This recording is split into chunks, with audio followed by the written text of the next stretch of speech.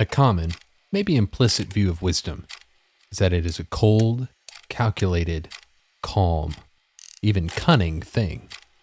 If A happens, then do B, and you'll get C. We rarely, if ever, think of wisdom as creative. Well, at least I haven't. Creatives, artists, they're stereotypically free spirits. They're the dreamers, the people with their head in the clouds, the ones too consumed with what could be rather than what is. If you were asked to describe an artist, the first word to pop into your mind might not be wise, but in the wisdom books, it's the musicians and the poets who are put front and center. And in society, isn't it the artists who stand in the public square and, like wisdom, ask us to listen? They're the ones who translate seemingly cold and calculating things like science, philosophy, and even wisdom into forms that not only connect with our head, but also connect with our hearts. When it comes to wisdom, the distance between your head and your heart is often just a song. Welcome to Christianese. Wisdom, Part 3. The Songs.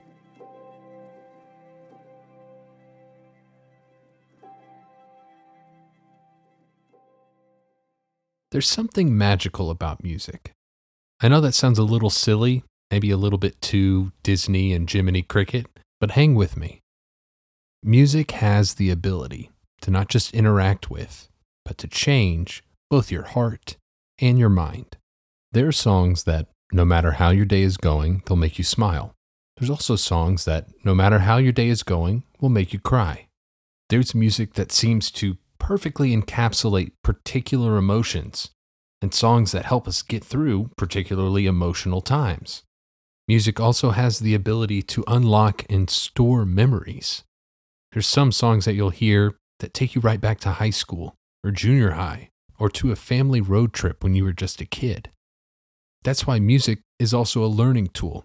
It's how we learn our ABCs, that Jesus loves me, and the function of conjunction junction. And whatever it is that we learn with music is incredibly sticky. Scientists have found that the average person can remember more than 1,000 songs, which is why we all remember every single word to Smash Mouth's All-Star, but cannot remember our Netflix passwords. Music unlocks our emotions, our memories, and our learning potential. It is magical, but music isn't just individual, it's communal. Not just in the sense of coming together to sing at a concert or in worship, but in defining who we are through forms like folk music or national anthems. And then when you think about music itself, on the one hand, it can be very complicated. Music theory is essentially a mathematical language. But at the same time, music is so simple and approachable that even toddlers and babies can do it. And when you think of its individual impact, its accessibility, and its defining nature, it's really no wonder that God would use music to teach us wisdom, engaging not just our minds, but our hearts and the whole community. The last 2 books I'm covering in this wisdom series are Psalms and the Song of Solomon, 2 books of music embedded smack dab in the middle of your Bible. And while you may think you understand Psalms and Song of Solomon, they may not quite be what you think.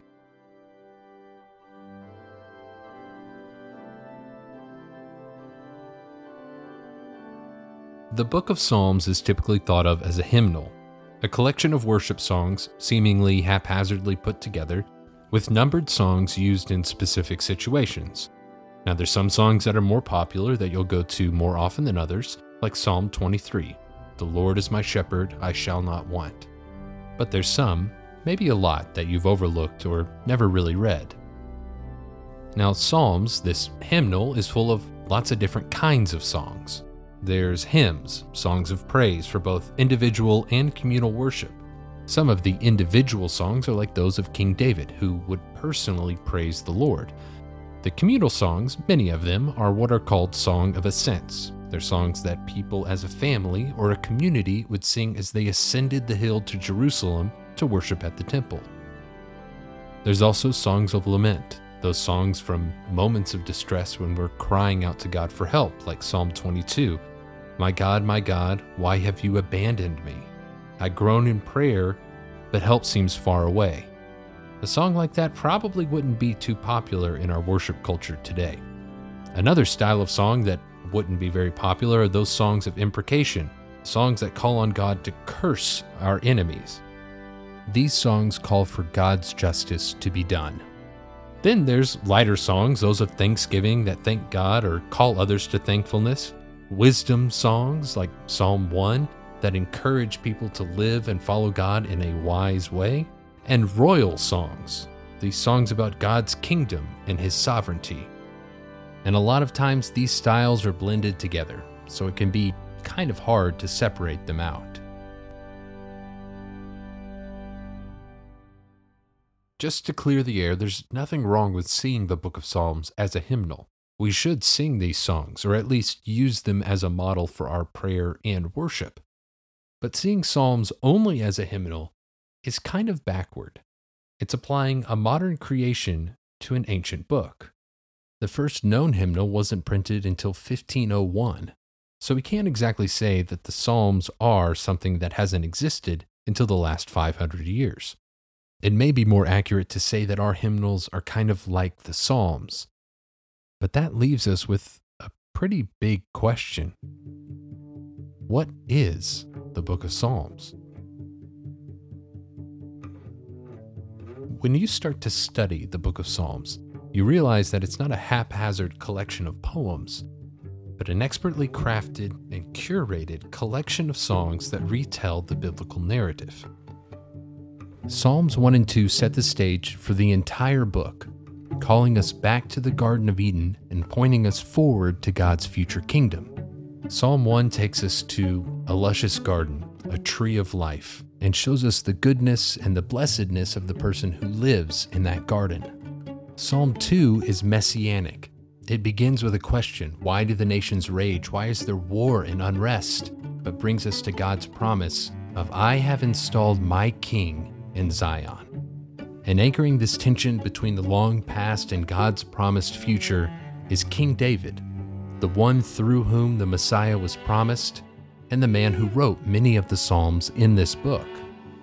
Now, if you usually just read Psalms like a hymnal, picking and choosing songs, you may miss Psalms' internal structure. It's divided into 5 separate books. Each of these books is a kind of movement or chapter in God's redemptive story, going from the glory of King David's reign to the fall of his family, the pain of exile, and the hope for God's restoration. Book 1 and 2 of Psalms are all about King David, his rise to the throne, his prayers, and his sin. So in the first 2 books, we have a reminder of God's created order, the hope for the coming Messiah, and the now, but not yet, kingdom. Book number 3, often called the Book of Darkness, describes the effects of sin, specifically on the fall of David's kingdom, the exile of God's people, and their longing for salvation. But the story doesn't end in darkness. Book number 4 begins with a song of repentance in Psalm 90. It says, "You are aware of our sins, you even know about our hidden sins. Turn back towards us, O Lord. Satisfy us in the morning with your loyal love. Then we will shout for joy and be happy all of our days." The book that begins with repentance ends in Psalm 106 with "Give thanks to the Lord, for he is good. His loyal love endures forever."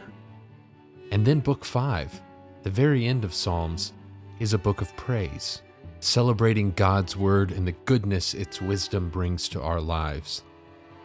As the book concludes, looking back on God's redemptive history and the hope for the future, Psalms ends with 5 songs of praise, 5 hallelujahs. Praise Yahweh.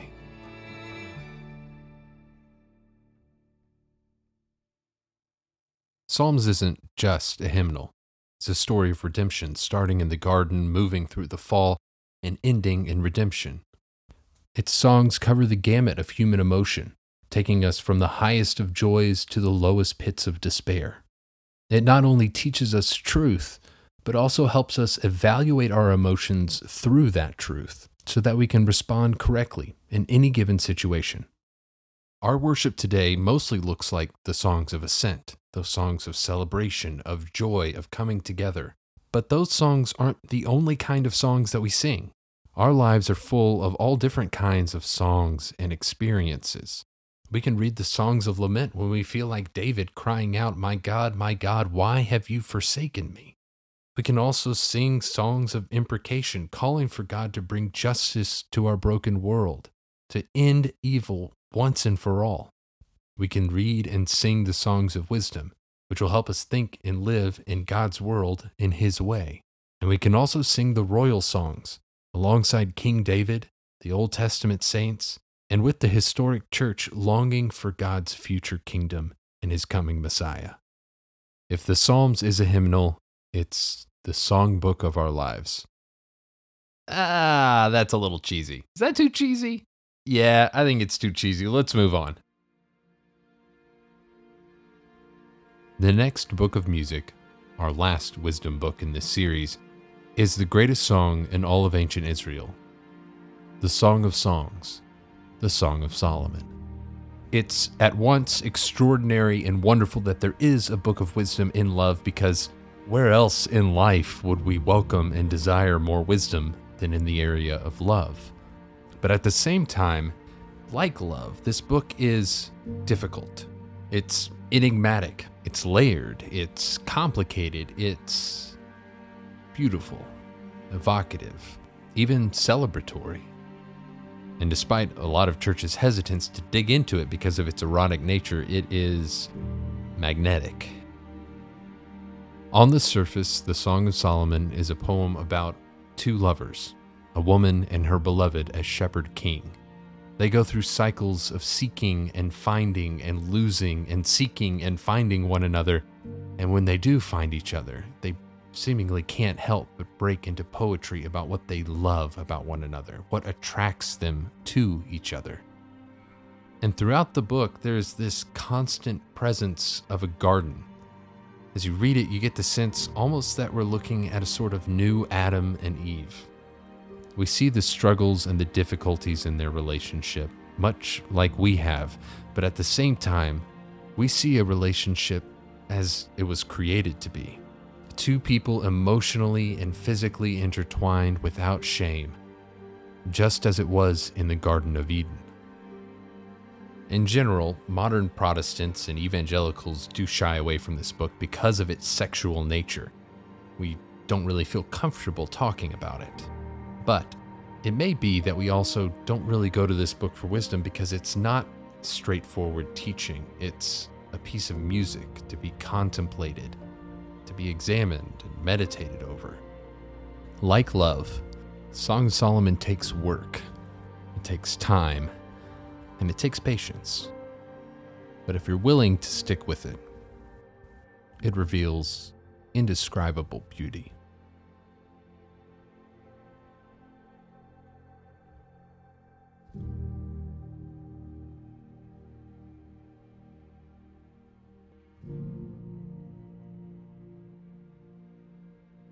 Now, I know that sounds melodramatic, but the Song of Solomon is not in the same genre as, say, Proverbs or Ecclesiastes. It is a divinely inspired book of the Bible, but it is different than all the other books. It's a song, almost a kind of play that's in the middle of the Bible. So when you come to it, you have to think of it less like a wisdom buffet like Proverbs can be, and more so like a diamond mine. You can't just graze through it and expect to get everything that this book has to offer. You have to work at it. You have to spend time with it. You have to slow down and meditate on it.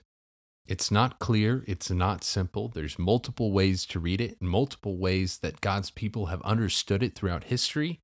But if you sit down with it and spend time with it, it will yield its gems. In the most basic reading of this book, this is a love song between a woman and Solomon, the shepherd king. But it's not always clear that the shepherd and the king are the same person. For example, at the end of the book, it seems like King Solomon is doing the opposite of what he should be doing. In chapter 8, starting in verse 6, love is strong as death, its passion as unrelenting as the grave. Its flames burst forth, it is a blazing fire. Surging waters cannot quench love, flood waters cannot overflow it. If someone were to offer all his possessions to buy love, the offer would be utterly despised. In a straightforward reading, the beloved woman is saying this to who would be King Solomon.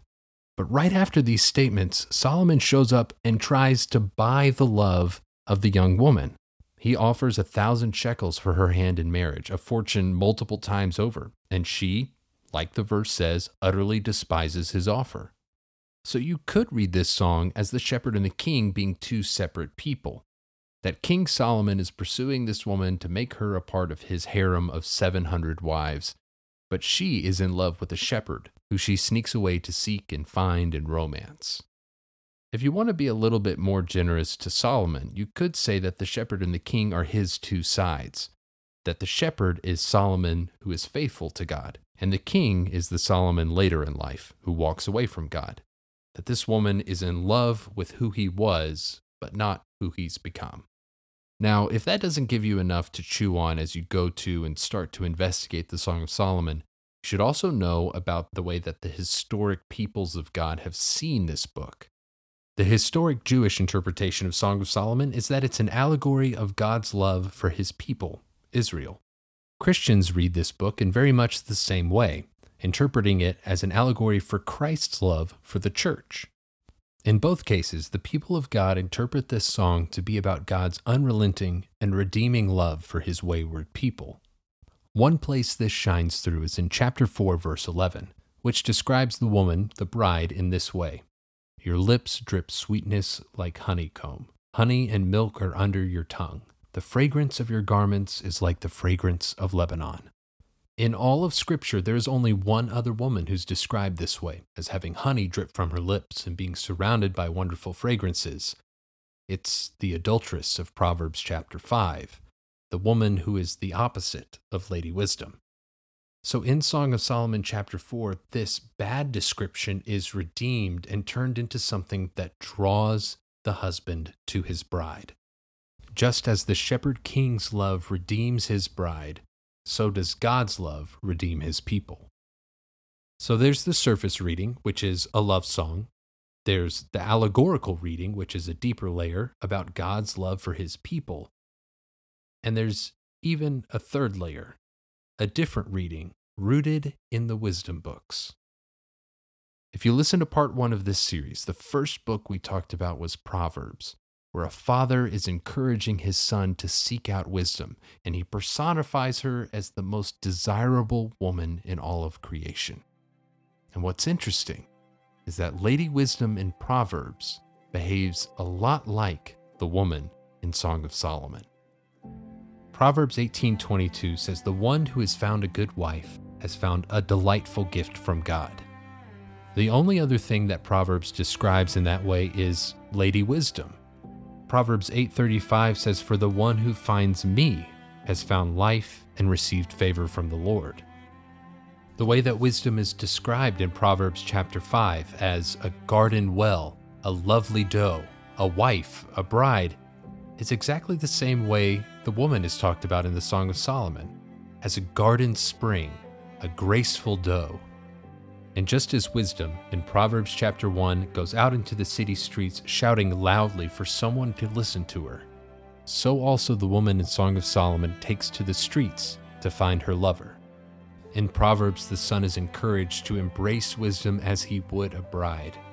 And in the Song of Solomon, the son of David does, at last, embrace his bride. The call of Proverbs is consummated in the Song of Solomon. And when read in this way, the Song of Solomon sends us right back to the beginning, to Proverbs, to once again study wisdom, to seek her out, to find her so that we may know God and serve him better. God relentlessly loves you.